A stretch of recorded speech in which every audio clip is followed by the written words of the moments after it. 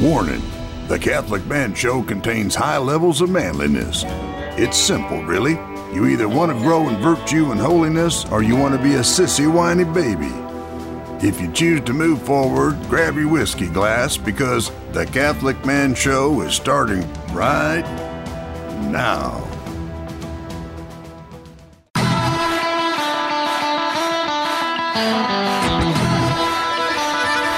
And welcome to the Catholic Man Show. We're on the Lord's team, the winning side, so raise your glass. Adam Minahan here, sitting in studio. It has been an interesting couple minutes to try to get this thing going. But I think with the help of Juan and the help of Jim, we will persevere through this. I'm here with David Niles. Juan is on the buttons. Jim is at the door. We have two guests this evening, this afternoon, both coming back to the Catholic Man shows. So I don't know, glutton for punishments, or I'm not sure, but I'm going for my gold jacket. Gold for the gold jacket. Yeah. So we have Bishop David Konderla, Bishop of the Diocese of Tulsa and Eastern Oklahoma, and we have Father Philip Bochansky, Executive Director of Courage International, CourageRC.org. Mm-hmm. It's great to have you both here. Thanks for coming. Good to be here. Great to be with you guys again. Thank you. Welcome to Tulsa.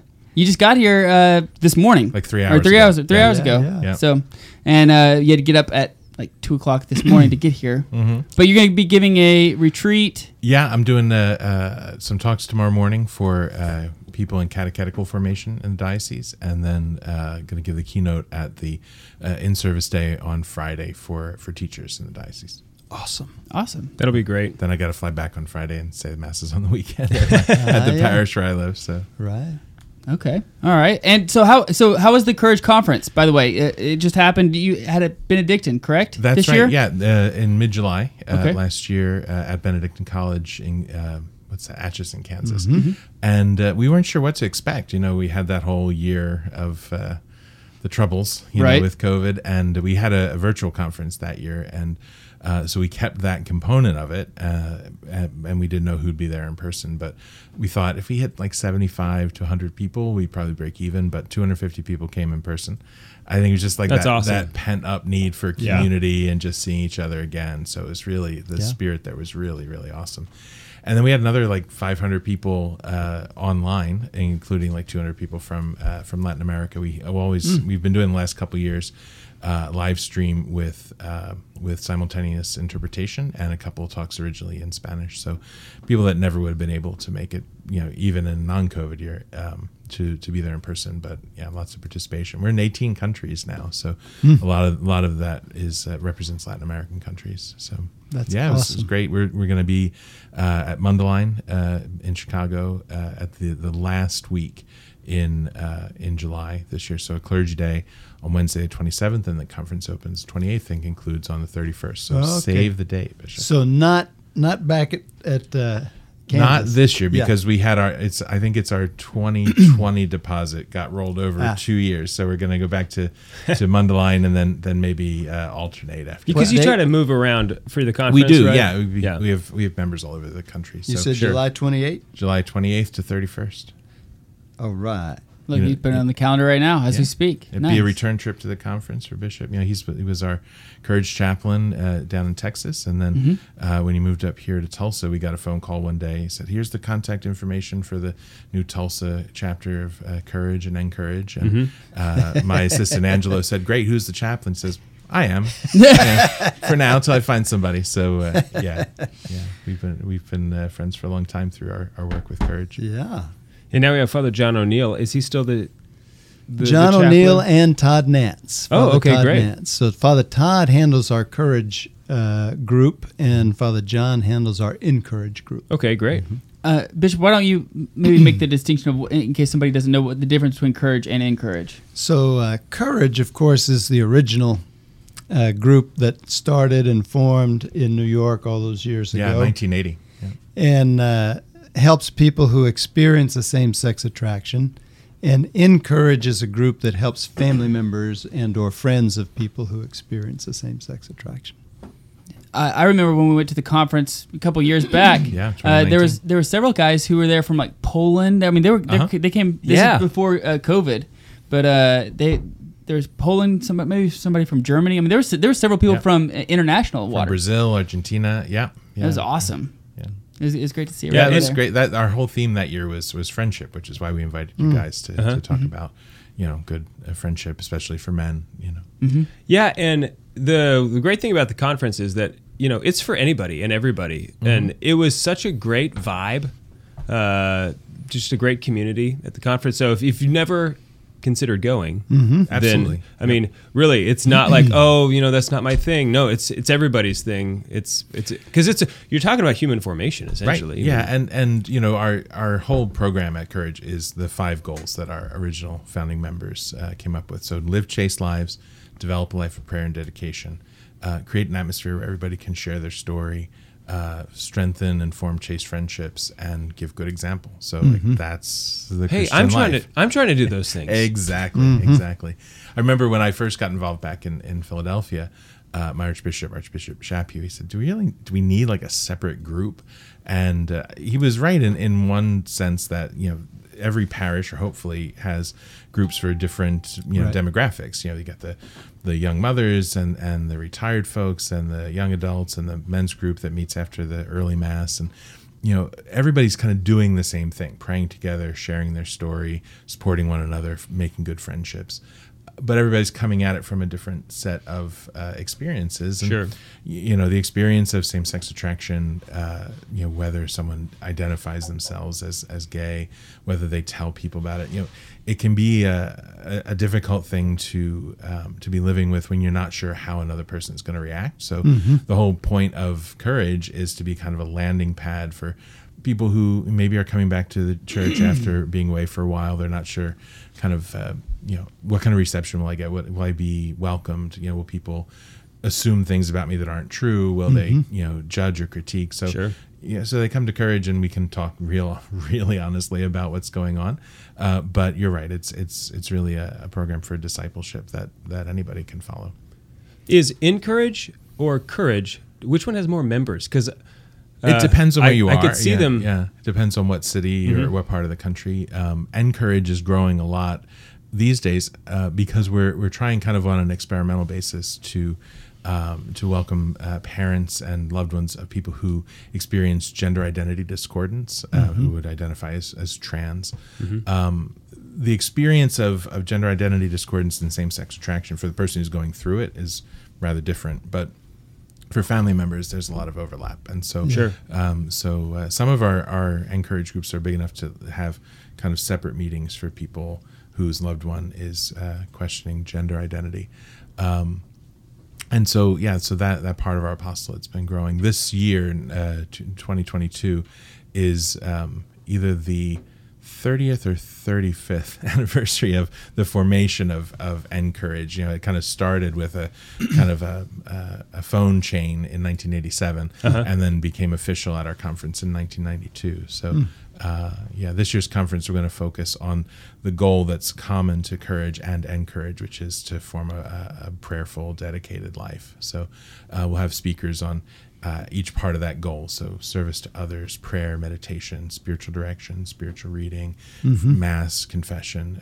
We're going to have our whole conference is going to be kind of dedicated to that. So that sounds great. So anybody who's got an interest in ministry or, loves somebody who loves somebody who's going through this experience is certainly welcome to check it out. And I meant to do this at the beginning, but I just want to put out a parental disclaimer. I know a lot of fathers listen with their sons. So, obviously we're going to be talking about sexuality and adult topics. Yeah, I mean, I don't think we're going to get certainly nothing R-rated, but if we do, we're going right. Something drastically's gone wrong. The ship has left the harbor. Or something. I don't know, but I just want to give a disclaimer. Also, just in order to quickly observe tradition, we are drinking coffee today. I believe this is Fresh Ground. As far as anyone knows. Yes. Well, the Minahans, they have you should see this machine they have downstairs. I mean, it's like does espresso, it grinds the beans, does everything. It does the dishes. No, it does not do the dishes. Okay, so almost everything, not everything. So Bishop, let me ask you this: what are you hoping? So for maybe some who are listening and thinking like, oh, it'd be great to have Father Bochansky come out to my diocese. What are you hoping to achieve having Father Bochansky out here at the diocese? Well, I think that Courage and the Catholic Church in general has what has become by now, such a unique view regarding issues of human anthropology and human sexuality and holiness in life, that it's important especially for Catholics, for anyone, but especially for Catholics, to understand that what they see just in general on TV or in social media or whatever does not represent the only view. And in fact, it's kind of an extreme view, actually. It's not the view. And so for them to first understand what has God revealed to us about ourselves, and then let's start from that. Mm-hmm. And then we can talk about the rest of it, how to deal with being in a culture that now has lost its way on so many of these issues. Yeah, it's interesting how quickly the Catholic Church has been now only like the solo beacon of this topic. Like we're the only one taking the stance compared to we had a lot of other people on our side, so to speak, not too long ago. And I think still do. It's just that it's harder and becoming harder 36 to openly say, I'm not sure that the societal norm that's being portrayed is actually healthy or good. Okay, so when we get back, I'd like to talk to you guys a little bit more about maybe inclusion, like what the church teaches about sexuality, what the church teaches about people who experience same-sex attraction, and kind of pick up from there. That sound good? Yeah, for sure. All right, we're here with Bishop Konderla and Father Bochansky. We'll be right back.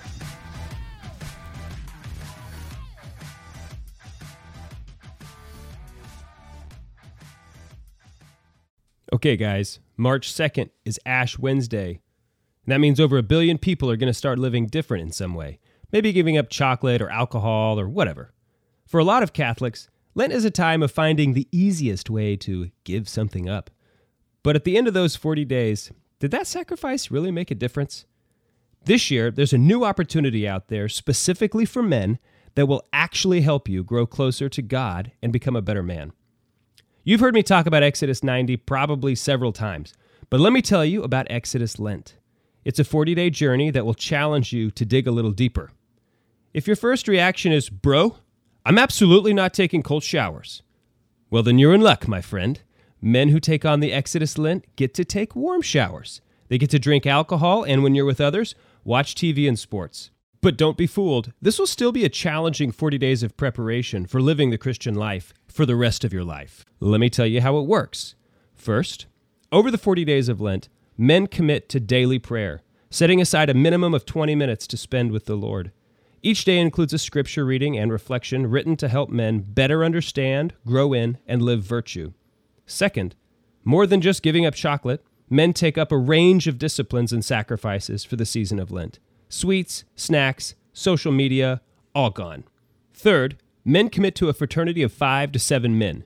Each week the fraternity meets to pray together, check in, hold each other accountable, and encourage one another.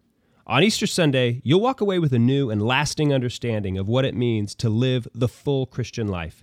Chocolate bunnies and all. Sign up now at exoduslent.com/TCMS, short for The Catholic Man Show. That's exoduslent.com/TCMS.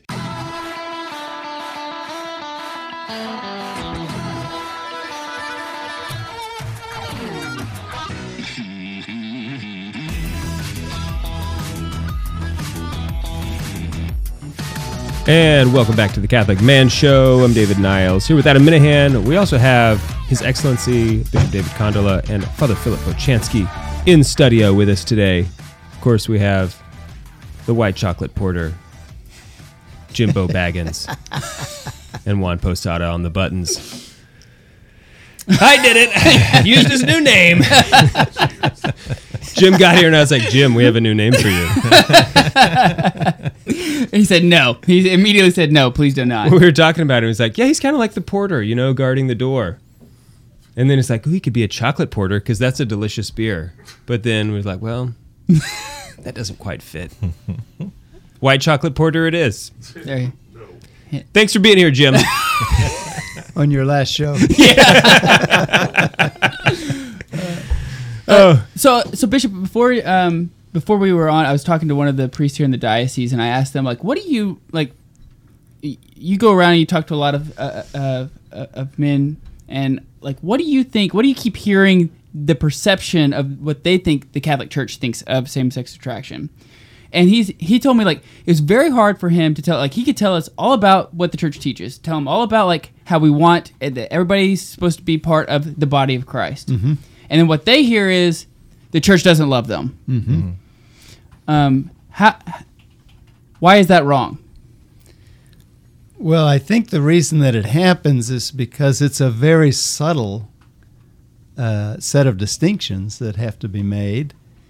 And we don't have, just in our general education in the world today, we don't often have the tools to make those distinctions, and so people don't hear them. They just don't hear them.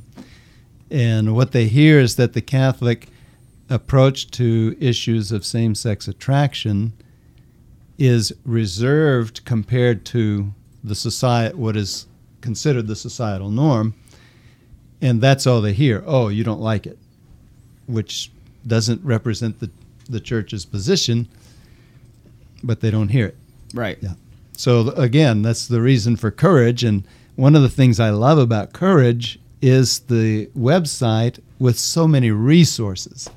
And so, you know, when I was in campus ministry and we were sitting an hour and a half in the confessional every day, and so with some regularity, I was recommending to people to go and look on the website here, because there's no way I can tell you in the short period of time that we have here very much, but you can find a world of resources there that are very helpful. Mm-hmm. Yeah, and of course, from a pastoral point of view, before you tell anybody anything, you've got to ask them to share their story with you, right? And I remember a conversation I had with somebody one time, and he was like, well, I'm kind of conflicted because I know what the church teaches, but, you know, I'm in a relationship now. And so, you know, I said, well, tell me about your boyfriend, right? And he kind of like flinched because I think he thought I was going to start reading the catechism to him and tell him, yeah, you got to knock this off. But you didn't expect a priest to ask him about his boyfriend. Right. Yeah. And the thing is, like, you can treat a person like a person with a heart and a soul and a story. Yeah. Without giving the impression that you're condoning, you know, a sinful decision, right? Mm-hmm. And so, yeah, tell me your story. Let me know who you are. This is the road to Emmaus, right? You guys seem really upset. What's going on? You know, and you shouldn't be, afraid of a defensive reaction, right? Clopas gave it to Jesus, like, are you serious? You're the only person who doesn't know why we might be upset, right? But Jesus, he sticks with them, right? Now, tell me what's going on. And then when he listens to their story, then he basically tells them the rest of the story. Like, guys, there's some things that you forgot that he said to you. Like, let's talk about those things. Mm-hmm. I think the other gospel story that comes to mind is the rich young man. Right, he went away sad that day. Mm-hmm. Doesn't say he stayed away. Mm-hmm. Right, and you know there's room to say maybe he thought about it. You know, that kind of radical invitation that Jesus offered him to radical poverty. You know, because he started from a place of enthusiasm. The gospel says he ran up to Jesus and said, you know, what must I do to inherit eternal life? And Jesus said, well, keep the commandments. It's like, yeah, I did that, but I've been doing that since I was a little kid. Like, what's my path, right? And Jesus gives him this tough thing to do, and he walks away.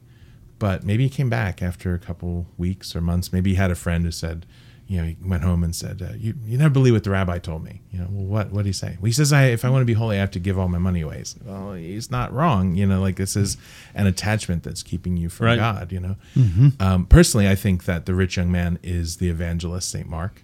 Because St. Mark. Okay, I was thinking maybe he was St. Luke. Well, because when Mark tells the story, as he often does, he has a line that Matthew and Luke don't use when they tell the same story.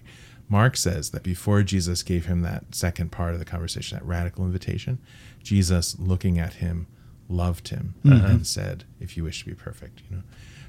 So when people know that you see them, that you know them, you're striving to understand things from their perspective, as Pope Francis says, accompanying people starting from their situation. Mm-hmm. Mm-hmm. Well, that's a much different starting point than, you know, beating somebody over the head with the catechism, right? Sure. You're getting to the same place, sharing the truth, telling the rest of the story. And that guy, he still walked away. And Jesus, you notice Jesus didn't chase him, right? Right. But if he walked away with that knowledge, man, this rabbi, he loves me, he sees me, he knows me, then hopefully that was a fertile ground, for that seed to fall and eventually bear fruit, if he gave it the time. So we shouldn't be afraid in an initial conversation if somebody reacts defensively or just walks away or calls us haters, whatever. If the main thing that we're going for in that first conversation is to help them feel seen and known and loved, well, then God will do the rest. And I think that's such an important such an important tool of the website, is that it gives people a passive way, because often people they're not sure they want to engage with somebody in learning what the church believes or teaches. But on the website, they have a passive way to be able to see themselves, read various things. There's videos on their testimonials and various things, and learn something first, and then that maybe will encourage them to, no pun intended, encourage them to come to the next step and talk to someone. Right. And hopefully the person they talk to doesn't blow the whole thing up by coming at them with all kinds of anxiety and whatever. Yeah. I think there's one more challenge that whether it's the media or the culture, kind of everything has also confused people or convinced people to associate their identity with their attraction, right? Exactly. And so that those two things, they have wound them and twisted them kind of into the same thing. And so it's when the Catholic Church says, this behavior is wrong, then they interpret that as, the Catholic Church thinks that I am bad, Yeah, and you can't have a conversation in which you say, I love you very much. I think you're making a bad choice here. Right. And that's certainly not, I think that's a symptom of our modern culture, we need affirmation, but we seek approval. Right? Affirmation says, I see you and it's good that you exist and I like you. I want to get to know you. Approval says you're doing something that I think is good or valuable or enough, and so I'm going to give you a little, verbal, attaboy, so that, but it's about what you do rather than who you are. And I think we're in a world that's like, we're hyper connected. So everybody's checking their likes and follows on social media. But at the same time, we're hyper atomized, right? Like nobody actually talks to anybody, right? Right. You carry a machine in your pocket where you can literally talk to anybody on the planet in a couple of seconds. But God help you if it actually rings. Like you don't want don't answer it, right? Right. Text me and make sure that I'm ready to receive your call, right? So we just don't know how to be in relationship anymore, and so so when you have a friend that can really affirm you, rather than just kind of dole out approval when they think that you've lived up to their standards, well, that's water in the desert. And so that's what God offers us is God doesn't need us for anything, but he really likes us, right? So much so that he locks himself in a little box so that we always know where to find him, right? And he wants us to affirm what's good, and then let that be a reason that people want to be better and better, right? So Adam and I, we recently saw an article in USA Today, and I think that the article was deeply flawed in many ways, but it was reporting on some survey statistics about specifically millennials and then Gen Z. Is that the people younger than? I think that's like at least the youngest half of millennials or whatever it is. About Gen Z people think millennials are old folks. Okay, that's what I think too. I mean, good. I'm finally an old guy. I'm ready. I'm ready to like be a little bit old, not too much, but a little bit. But they were saying how like up to 40%, and I do not believe these statistics, but this is what they said. 40% of these Gen Z respondents identified as LGBTQ. TQ. Because the large percentage of that percentage would report that they are queer or questioning or agender or bigender or asexual, bisexual, or somewhere on a spectrum, right? I think it's a symptom of our culture that there's a lot of uncertainty, a lot of questioning, a lot of confusion, and so if we're going to to talk to young people about what the church teaches. We have to start with that recognition, is that they're not really settled, but labels and groups and categories, are kind of reassuring when you're a teen or a young adult and feeling a little disconnected. Oh, this is why maybe I feel disconnected. Here's my tribe. Here's my community. That's shown itself in the last couple of years, how deeply we need community, and we need to lead them from a community that may not be helpful or healthy for them to a community like the church, which is there to love them. Yeah, I do. Our identity is, everybody wants to know who they are. Ultimately, we need to know that we're loved. So I want to talk about that a little bit more on the other side of the break.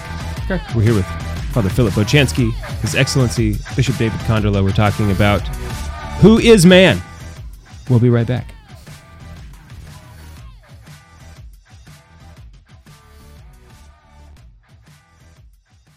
Hey guys, David Niles here. For those of you who don't know, for my day job, I'm a financial advisor, so I know firsthand how difficult investing can be. That's why I was so excited when we met Mark Lozano, founder and owner of Christ-Centered Capital. Mark's mission is to provide in-depth research and analysis on which companies and organizations align with Christian values and which ones don't. Of course, he's also seeking to provide investment recommendations and stock picks that have financial potential and are also aligned with Christian values. What I really love about what Mark is doing is that he's completely transparent about why a company might be a moral investment versus another one. He leaves it up to you so that you can make informed decisions. He's not just going to say, oh, this one's moral, this one's not. He'll give all of the reasons in the research that he's done with links to articles or whatever it may be, so that you can make the most informed decisions on your own investment portfolios. Because as Catholics, we have a duty to uphold Catholic values, and the same goes with our investments. So we want to be as virtuous as we can be, and Christ-Centered Capital is really invaluable. It's only $7 a month for you to go and sign up to get all of his recommendations and all of his research. To me, it's a no-brainer. If you're an investor and you want more information, go to ChristCenteredCapital.com and make sure to use promo code TCMS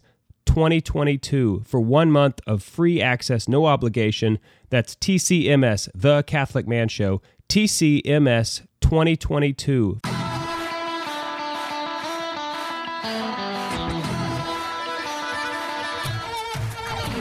Welcome back to the Catholic Man Show. We are talking with Bishop David Konderla and Father Philip Bochansky, talking about same-sex attraction, talking about who is man, talking about Jesus. This is what we try to do on the show, is talk about Jesus.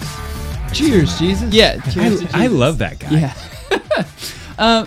So I'm curious on what your guys' thoughts are here. So we hear a lot that the Catholic Church doesn't do anything for people who experience same-sex attraction, right? That we have dropped the ball and we've kind of left them maybe stranded. Mm-hmm. Okay. I want to push back on that just a little bit and then see what your guys' thoughts are. So the USCCB the CDF comes out in 1986 with a document on same-sex attraction. Mm-hmm. Since 1986, I think there have been 7 or 9 different letters, or not papal bulls, but I don't remember what all the exhortations or decrees or whatever the levels of authority are. Documents of some sort on same-sex attraction. Are the people who are saying that we aren't doing anything for them, is it because they don't like what we're actually saying, or is it a lack of implementation of what the church has done, or is it something totally different? I think it's a little bit of both, depending on who you're talking to. In 1986, that letter just fell on a lot of deaf ears. People. It's a beautiful letter. It's a wonderful letter for sure. It's and it covers quite a few angles on the question, especially just encouraging the kind of pastoral approach that really helps somebody. But people who had already decided that the church is wrong on the question of what is essential for marriage and sexual intimacy to be good, right? Our complementarity and ability to be procreative, are they necessary or not? And who decided love is love and it doesn't matter how you are intimate and those kind of things. They're not going to receive what the church has to say. And unfortunately, the flip side of that is that there's not a lot of very clear defense of that from people that have a platform to do so, right? And it's like, well, go read the letter and you'll understand what the church is. Yeah, but Father so and so or Sister so and so or this group or that website says this, but nobody's saying that they're wrong. Then people, and that's the definition of causing scandal, right? Leading people who are not really looking on the Vatican website for curial documents to question: does the church still believe this? Is it still important? Is it really an open question? Can it change? And that's one of the things that I've prioritized in the last few years, is just trying to create as much of a platform, and that's why I'm glad to always be on with you guys. To be able to address this and say, yeah, this is what the church teaches. This is where the church is coming from. This is why it's important. I mean, I'm sure as a bishop, this is a big part of your ministry and what you do. Yeah, and when you consider the fact that so few children attend Catholic schools, and the same all the way up through university. And so when you consider the formation that's happening just from the culture at Catholic people, and then the church's comparative inroad to helping and teaching people, there's a real imbalance there. And so it's very difficult for the church to be able to counter what people are simply hearing from the time they're now in elementary school, sadly. And so then it leaves people wondering. If the church is constantly talking about it, if a pastor of a parish, for example, is constantly talking about it, that can have a negative effect as well. So there has to be a certain balance with regards to it. How do you think that we could do a better job then? I want to kind of disprove this notion, or I'd like to, at least if it is true, then I want to rectify. I want to do the right thing. And so how do you think we could do better? I think first we have to create a culture, an availability in the church, in our parishes, where people who are living with this experience of same-sex attraction and striving to live chaste lives can tell their story. There's certainly a huge platform for people with those attractions who are not living the church's teaching, but to create atmosphere where it's safe and there's trust and respect, and people can say, hey, I used to live one way, now I'm trying something else, and it's really helping me. I'm thinking of a Courage member who told me one time, all throughout his adolescence and young adult years, everybody in his life, including the clergy that he knew, were saying, well, this is how God made you, this is who you are. Don't be promiscuous, get a boyfriend and settle down, but this is what, this is your natural situation, this is what God wants.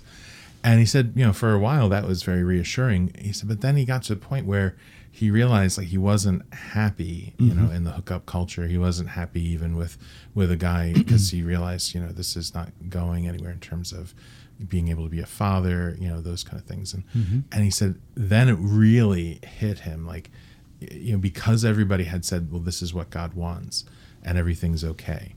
And then he found himself unhappy, that it was 100 times worse, because he thought, well, how bad at life must I be to not be able to be happy doing what God made me to do? And so when he encountered the authentic teaching of the church that says, our desires are what they are, but they're also affected by the original sin. They're affected by the culture. You don't judge a desire just based on how strong it is or how natural it feels. And he started to realize, oh, I'm not happy because I was not meant to find my happiness here, but God does have a plan for me that involves spiritual fatherhood and chaste friendship, etc. That was liberation for him, right? He didn't experience it as oppressive, right? Now, different people, come to that point at different times in different ways. Not one person's story is not everybody's story, but you can't argue that it's not his story, right? Right. And so I think if we can create an atmosphere where people are willing to share their story, and we help people to really listen and hear it in that way, that goes an awful long way. I wouldn't recommend that priests always preach on this topic, or even preach a whole sermon on this topic. But what they can preach about is, here's God's original plan. Here's how we're created. Here's, what God made us for, to be in loving relationships in which we give ourselves away.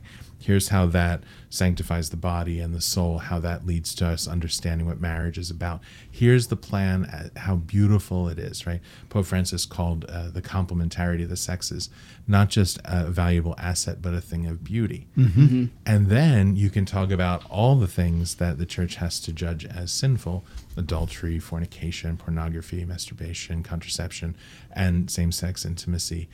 They're all wrong for the same reason, because some essential part of that beautiful plan is excluded deliberately, right? And so what happens then? Well, people see the positive, they see the plan. It's something for everybody to strive for, whatever their attractions, desires, habits, whatever.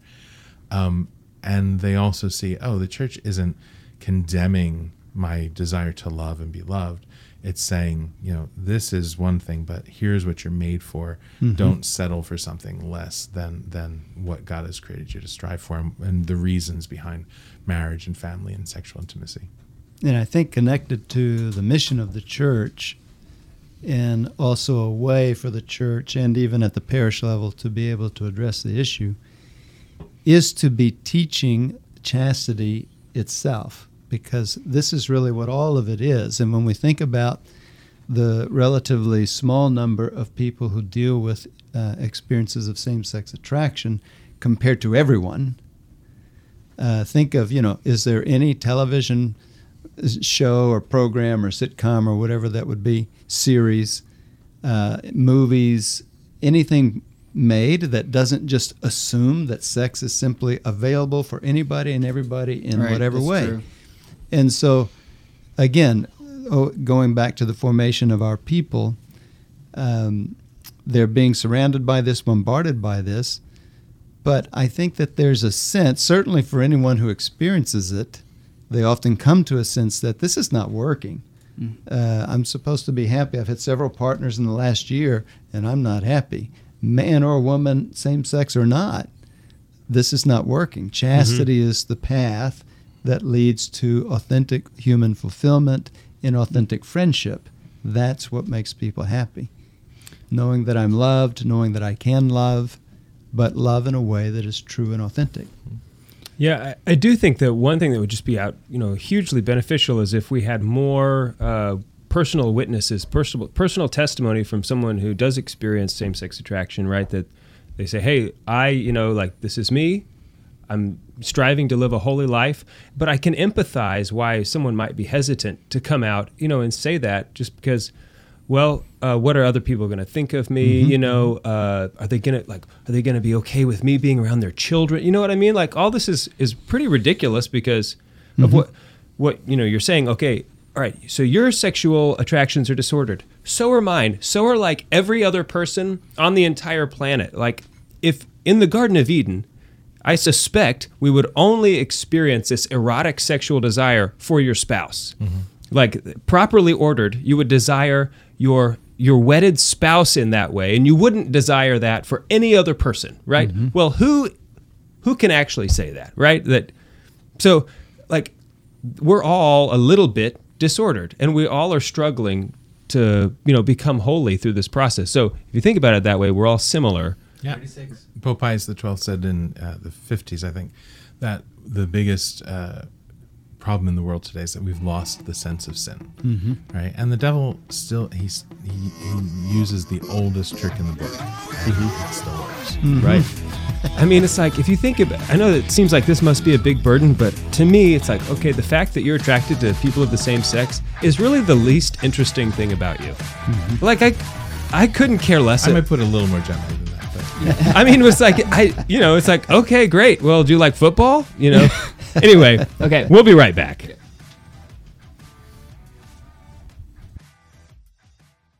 Have you ever wanted to go to Ireland and tour County Cork, or have a beer in Dublin, or see the cliffs of Moher? Well, we are partnering up with Select International Tours, and we are planning a Ireland pilgrimage this year. Go to selectinternationaltours.com/CatholicManShow, and we will keep you posted on everything that's going on. Ireland is one of the places that you are able to travel to, whether you have a vaccine, whether you don't have a vaccine. There's no quarantine. All you have to do is have a negative test within a couple days. So anyway, we're planning a trip to Ireland. We would love to have you there. Go to selectinternationaltours.com/CatholicManShow, and let's have a beer together and cheers to Jesus in Ireland.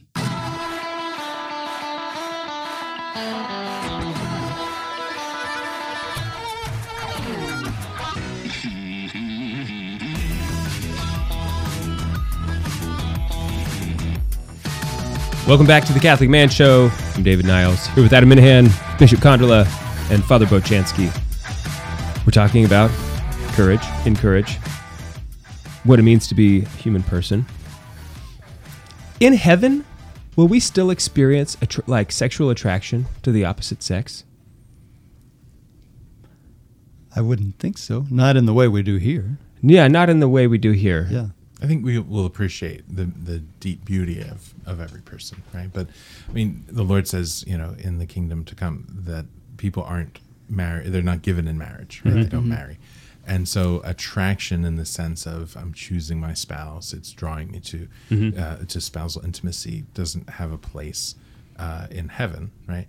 But I think the deep beauty of every person will be apparent, the attractiveness of a person. And, I think sometimes that's where we get into trouble with attraction in this world, is we stop at the surface, right?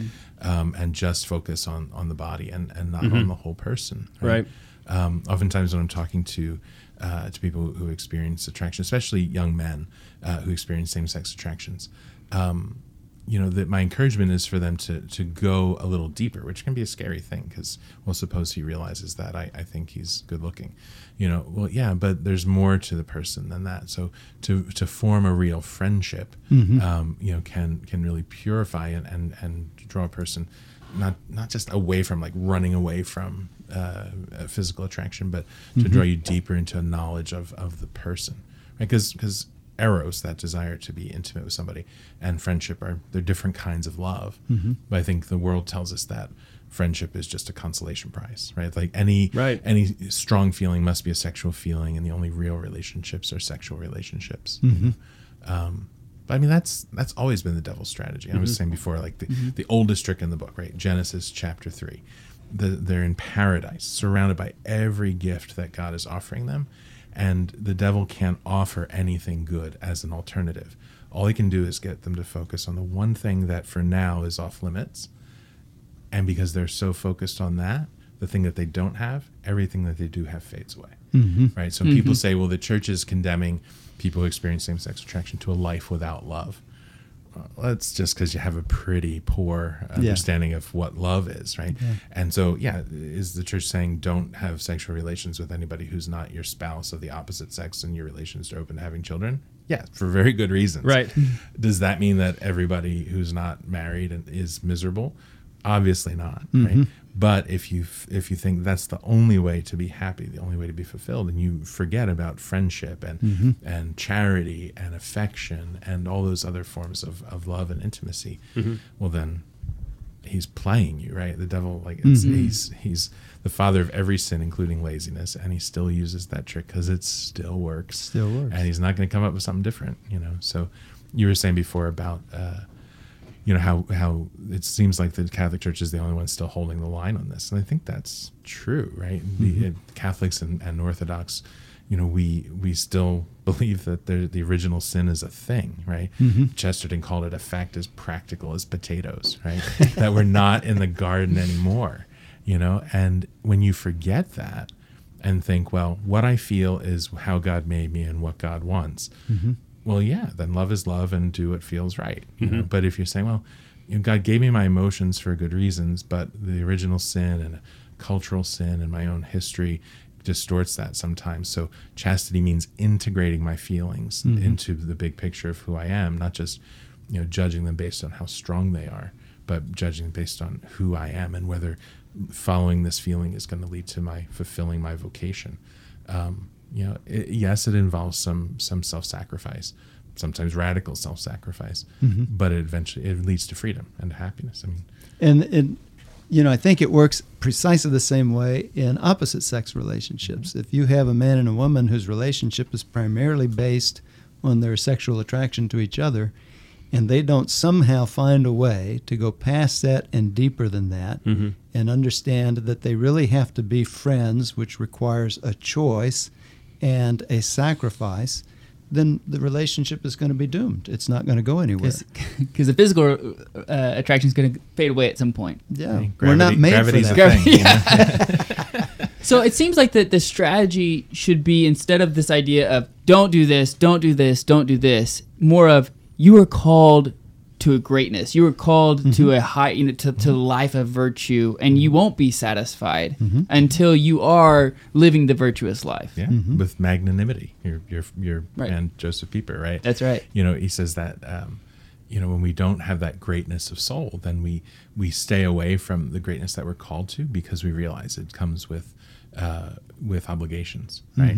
And so I don't know about when you were in the seminary, but if at 17, if I was thinking of celibacy as never experiencing anything exciting for the rest of my life for 70 or 80 years, no, I wouldn't have done that, but in any vocation, it's all right, what is the Lord asking me to do today? Right. So we were talking about people who experience same-sex attractions sharing their stories. I think we've got to also create places for married people, for celibate and consecrated people, for people living a single life in the world, to also tell our stories where we can speak not just of the challenges but the joys. Right. When I talk, you've heard me say this to your priest here in Tulsa. I talk to priests. I said the worst advertisement for the church's teaching about chastity is a grouchy celibate. Yeah, that's true. Right? Yeah. Because look, you have to live this way. Well, that's too hard. But it's the same thing I'm doing. Yes, Father, but you're miserable. Like, why would I want to be like you? Right? But if no matter what our vocation, our state in life, if we can talk cheerfully and with love and gratitude about the freedom that we find in each of our vocations, then that encourages other people to do the same thing. Yeah, I think it's so important that we get that message across that the church needs you, right? That it's like, it's not just, you're being sorry, you have to resign yourself to this lonely life. But no. You have a vocation that was given to you by God. And actually, you have a job to do here. And we need you here to do it. Because if you don't, no one will do that job, right? And your vocation, it's not about, are you going to be lonely? Your vocation is a calling to friendship with Christ. Whether you're married or not married, that is your God-given avenue to come to know Him better. It's not about the relationship you have with your wife. It's about coming together to get to know Christ more, right? I mean, that's what life is about. I mean, all friendship is just a practice run for friendship with Jesus. And if you think having a wife is going to fulfill you, or having a husband is going to fulfill you, then you're wrong. It won't. Only Jesus will. Okay, and if that's the message, I think we got to obviously for someone who's outside of the church, that might be hard to buy into. So what can we do to encourage that? I've often thought that married couples should also share the times when they've been lonely. Sure, because that would help too. Because the societal assumption is that I have to have sex to avoid loneliness, and married couples, though, I think sometimes experience the more profound loneliness when the very person that you love is sitting right there in the same room with you, but you can't talk to each other because right now you're having some difficulty. That's got to be a more extreme kind of feeling of loneliness, which is what loneliness is, an inability to communicate myself to another. But celibates sometimes feel alone and sometimes feel lonely, but so do married people, so do everybody. Sure. So the way to get around that is this authentic friendship that chastity allows us to have. I'm probably the first person to mention Kurt Vonnegut on the Catholic Man Show, because he's not known as a great theologian, but he said in a number of speeches that he gave, when a man and a woman get divorced, what they're saying to each other is, "You are not enough people for me." Right? And I think it's so true, no matter what our vocation, without community and without friendship and without people that we just are charitable to, who can't repay us, right? For those words from the Lord himself, right? Without many people that we can share our life with, we're not going to be fulfilled. Like, marriage is a very specific, particular, exclusive relationship and the foundation of the family. But we can't take our eye off of all the different forms of love and all the relationships that we have. Yeah, absolutely. And so if we're living chastity, it helps us to keep those relationships in proper order, proper perspective, and to live them each authentically. And then I love what you said about, I'm stealing that about, friendship with others is practice for friendship with Jesus. And each relationship informs the other if all of them are integrated and centered in Christ. And chastity helps us to learn about an essential part of ourself, which is related in that relationship with Jesus, that we won't learn without it. If we're not living chastity, we're not going to be able to learn that essential part of ourself, which is, I can be chaste because I want to love Jesus, I want to be in relationship with the Lord, and so I'm going to relate to these other people in a chaste manner because of the love I have for him. And then in that chaste friendship, I learn, oh, this is pretty cool. I like this. This is better than all the drama that I was experiencing before when I was hopping from bed to bed. Yeah, and really, like in the relationship, in the life with Christ, the single life presents a lot of advantages that the married life does not have. I mean, single and celibate men saved a lot of money this past Monday on Valentine's Day. Indeed. I mean, but they're also more available to evangelize. Amen. I mean, St. Paul, he says, hey, if busy with the Lord's affairs. Right, exactly. Concerned with pleasing the Lord. That's right. So, I mean, there really is a truth to that. And God, he calls each one of us to our own life. God's either omniscient and omnipotent or and infinitely loving, or he's not. Right. And if he is, then we got nothing to fear by following his lead on finding and living our vocation. He's not going to call. If you're trying to serve the Lord and it's making you miserable, you're doing it wrong. Yeah. So hold on, we're running out of time on the radio. If you're listening right now, check out the podcast. Go to thecatholicmanshow.com, or you can check out our YouTube page. We're here with Bishop David Connerlet and Father Philip Rochansky. We'll continue this conversation for a few more minutes on the podcast. We're on the Lord's team, the winning side. So raise your glass and cheers to Jesus. Cheers. Cheers to Jesus.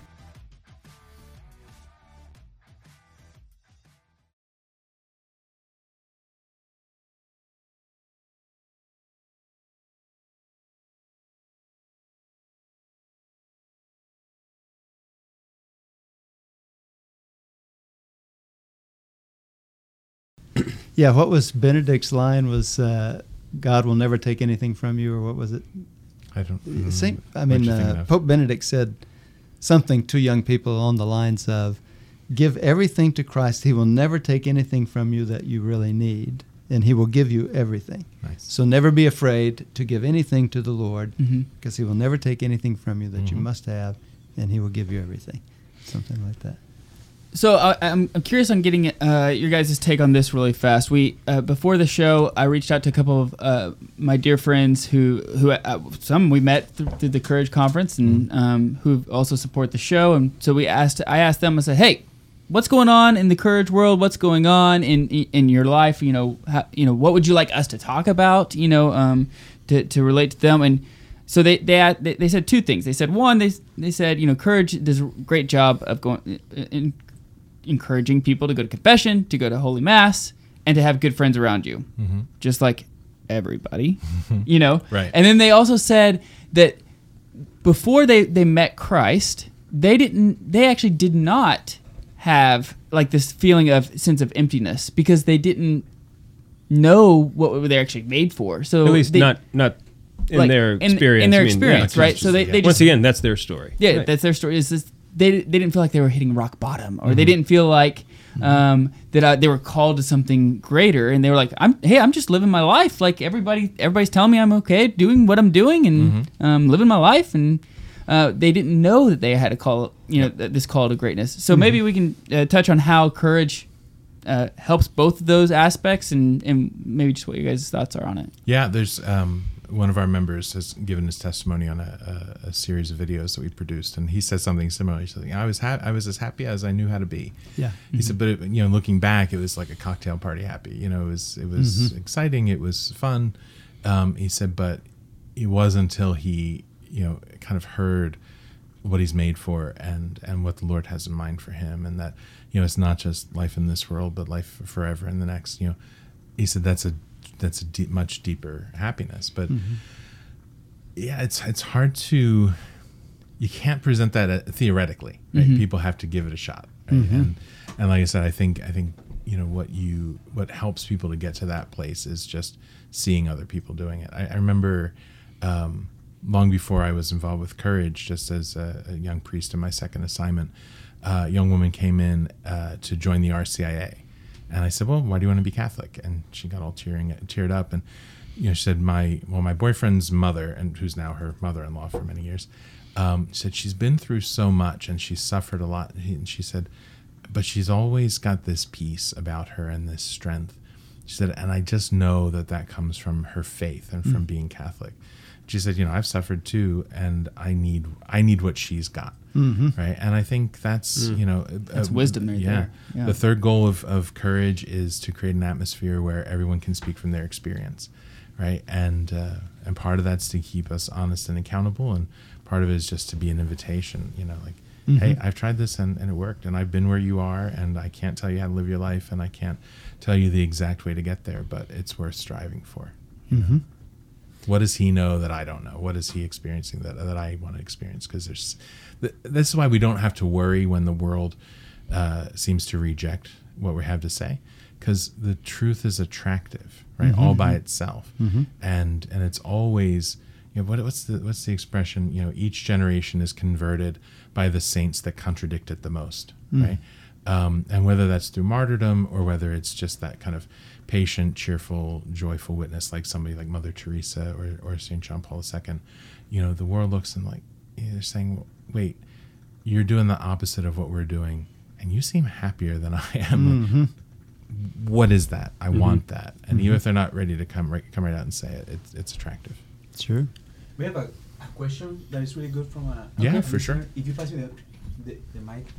So the question is, for somebody who is struggling with same-sex attraction, the difference between praying for strength to carry the cross or pray for the cross to be taken away. Where is that line drawn? Well, I think I wouldn't start with praying for either of those things. I would pray for a deeper relationship with God, right? To develop an intimacy with God that leads to trust, right? Faith helps me to know who God is, and charity means I can receive God's love, but hope means I trust Him, and even if I can't see the plan, I'm gonna trust His timing, I'm gonna trust His expertise, right? I think the problem with praying, like, Lord, just take this away from me, with anything, whether it's same-sex attraction or resentment or say like a thorn in the flesh, for instance. Right. I mean, we have fair enough. Right? We do have St. Paul's testimony on this, right? But why? Well, nothing. We're complex people, right? Body and soul, and history of relationships, and what we've heard, and what we've been through, and that stuff. If you just kind of picture that kind of growing in layers, and I often think of that the parable of the weeds and the wheat. Where the weeds and the wheat look so similar, and their roots are kind of tangled up, that the farmer says, you don't pull them up now because you'll pull up the wheat as well. Some of the things that are kind of part of that experience, or maybe in one way or another seem to kind of lead to, in some ways, to that experiencing those things. They're so tied up with family relationships, or my sense of myself, or or questions that I've had, or fears that I've had, or ways I've learned to cope or to live. To just kind of rip that out would tear our hearts apart, right? We want it gone, right? No matter what the temptation or the trial is, but we have to learn to trust the Lord, who says some wounds are only going to be healed in the resurrection. Right? And some things take a long time to untangle. So trust me, I'm going to be gentle with you. I'm going to do this step by step.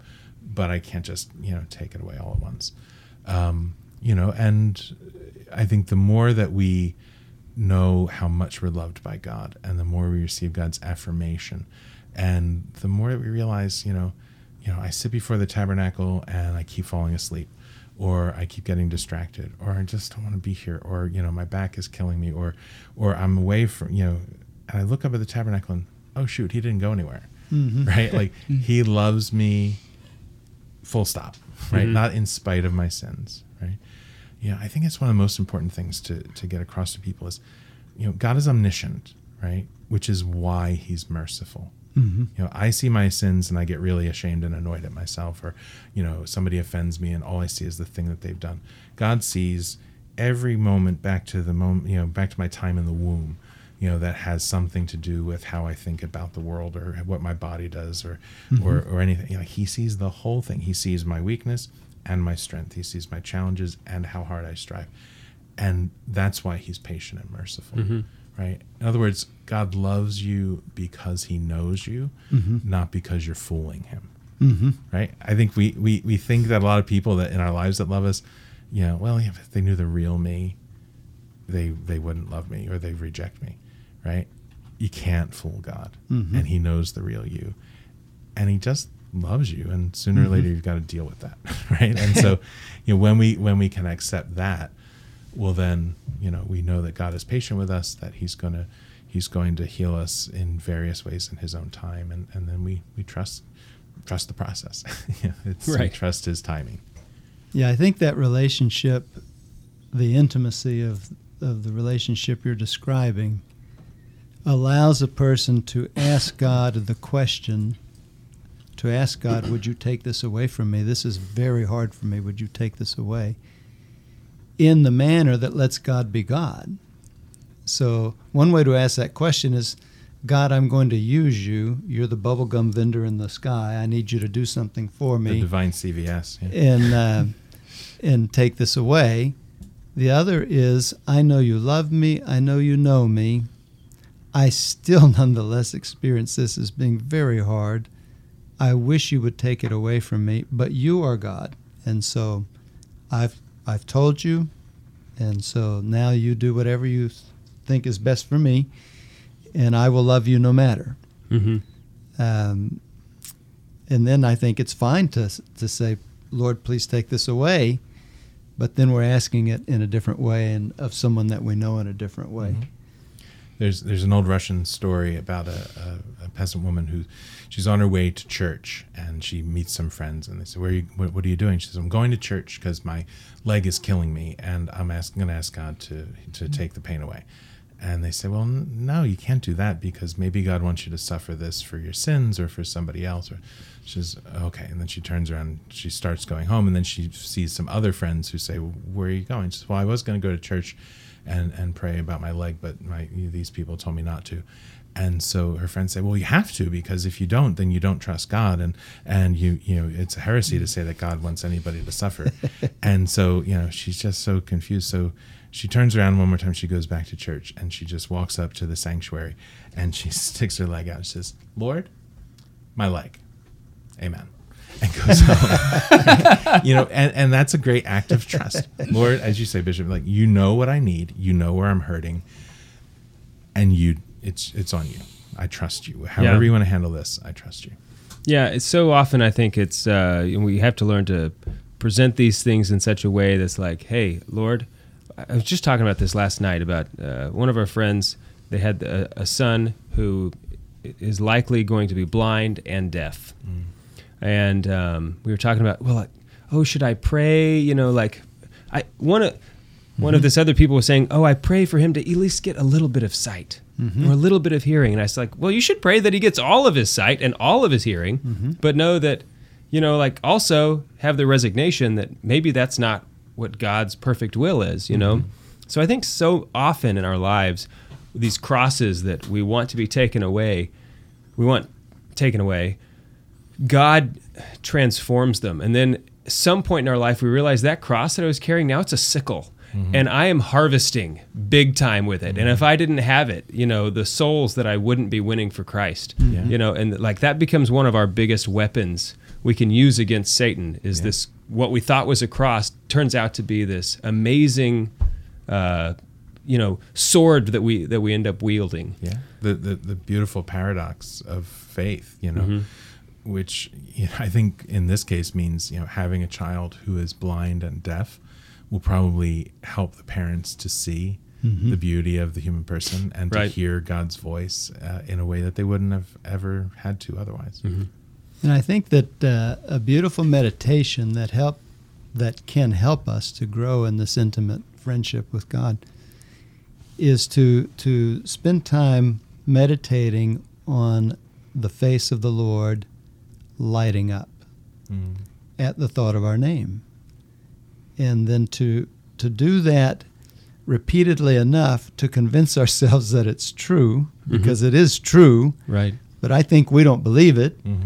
So we have to overcome our lack of belief that the Lord doesn't tolerate us. When he thinks of us, his face just lights up because he knows us. And when he thinks of you, his face lights up. And when he thinks of that person who's on my nerves, his face lights up. I think that kind of prayerful meditation can reorient the relationship such that we are able to trust him in a different way. So I have my last question for you both. I think this is a real challenge for a lot of people, especially people who experience same-sex attraction, that as a man, all men are called to the vocation of fatherhood in some way. And I could understand that being really difficult to understand. What does fatherhood look like in the life of someone who experiences same-sex attraction, who, maybe realizes that marriage is just not in the cards for them? What does that mean? Like, what does fatherhood mean for them? How does that practically play itself out? I often think, and maybe I told you guys this story last time I was here, of a conversation I had when I was just getting started in the central office for Courage. It's a man, he's a military officer, and he reached out, and we were talking on Skype, and he was very, very upset. His I think it was his sister was about to get married, and his best friend's wife had just had a baby, and he was about to turn 30, which I think was the most traumatic of the three. And he just was, he kind of broke down, and he said, all I've ever wanted is a normal life, and I don't know why I can't have what everybody else has, And so I tried all the typical priest things to console somebody and help them to cheer up, and none of it was working. And it was one of those moments where the Holy Spirit just kind of flaps his wing at you and says, hey, shut up and try this, And so, I remember that he was, he's on a military base. I said, you know what, let's talk again in 2 weeks. And between now and then, keep a little list. I said, every time that a young enlisted person on your base comes into your office and needs something, they're lonely or they're homesick or they've got a new job and they don't know how to do it, or somebody's giving them a hard time, or they got a letter from, a girlfriend that, that she's breaking up with them or whatever, help them out. And then when you, when they leave, just jot it down, bullet point. Don't worry about what I'm trying to prove. Just write it down. And he said, okay, I will. So a couple weeks later, we get back on Skype, and he's just beaming, right? So I played a call. I'm like, so what's been going on since we talked last? I have to tell you about my list. He said, well, tell me about your list. And he starts reading some things. He said, and then he just he got there before I had to get him there. He just said, I never knew so many people depended on me. I said, yeah, and for them in that moment, you're a father figure. Right? And you're loving them in a way that helps them to grow, and that looks out for what they need, and that's self-sacrificing, and you're not afraid to spend time and to give of yourself. You're a father to them. And I don't know if these attractions are ever going to change. I don't know if God is going to send some woman into your life to, just sweep you off your feet. I don't know, what he has in mind. I don't know if Jesus is coming this afternoon, right? And all this anxiety is for naught, right? I said, but what I know is that from experience what it feels like to be a father figure. You now know from experience, because you paid attention to it, that fatherhood, spiritual fatherhood, is not second best love. It's not a consolation prize. right? And so, the devil's always going to get us to think about the things that are wrong or what we don't have. But the one thing, he knows human nature very well. The one thing that the devil does not understand is gratitude, right? When we take things seriously, we name them, we call them, and we're intentional about gratitude. It's an almost bulletproof shield against the things that he throws at us, because he doesn't know how to counteract that. And so to really pay attention to how they're already having an influence on people, already being help and support and encouragement, which is what a father's supposed to do, right? And then to remember that all fatherhood is delegated. Jesus is right when he says you have one Father, your Father in heaven. And all of us spiritual fathers of families, we're all just doing our best to imitate him. But if we're never talking to God the Father like dad to dad, comparing notes, right? It's just like we have to talk to Jesus shepherd to shepherd, right? We talk to God the Father, father to father, and tell him where it's stressful, but let him tell us where he's proud of us, what he sees that we're doing to reinforce that. We're always going to be chasing our tail on that, but when we realize how he fathers us, then we can do that for other people. Yeah, I think a lot of fatherhood is internal in the way that a man conceives of himself and his mission in the world. And if you take the via negativa, if you have a man who maybe is even married, these days a lot of men are biological fathers of children and they're not married to the mothers. But even if he's married, but he never takes on the role, he never takes on the responsibility, the generativity of this next generation. This is my child and the children after. Whereas you have another man who has no children, no biological children, but understands that young people around him can benefit from what God has given him and what God is giving him in his life, in his experiences, in his self-understanding. Then he's going to relate to people in a different way, and they are going to be drawn to him in a different way. We all had teachers who we were drawn to because we experienced from them an interest, a sense of purpose with us. And so the same for a person who is wondering, what if I never marry? How can I be a father? You can be a powerful father. Maybe a more powerful father than many of their biological fathers if they're not engaged. Yeah. Well, Bishop, I want to thank you so much for being able to to promote courage, to make sure that courage and encourage here in the diocese. I'm not just saying that because you're my boss. I've said that before you were my boss, so you can go back and check the archives. And Father Bertranzi, I'm so grateful for you being here as well, and for your mission. Me too. And we're always happy to help any way we can with courage and encourage and you guys. Maybe I'll give you guys one last, welcoming anybody into the church, or anybody that, we need everybody in the church. Everybody plays part in the body of Christ. I'll let you guys have the last word. Yeah, and I think all the information for our two chapters, our Courage chapter and our Encourage chapter, are on our website. So that's one way to find them. You can also simply send an email to me. But Father Todd Nance and Father John O'Neill are the two priests who are in charge of Father Todd Nance, the Courage chapter, and Father John O'Neill, the Encourage chapter. They can connect you with the regular meetings and so forth that they have.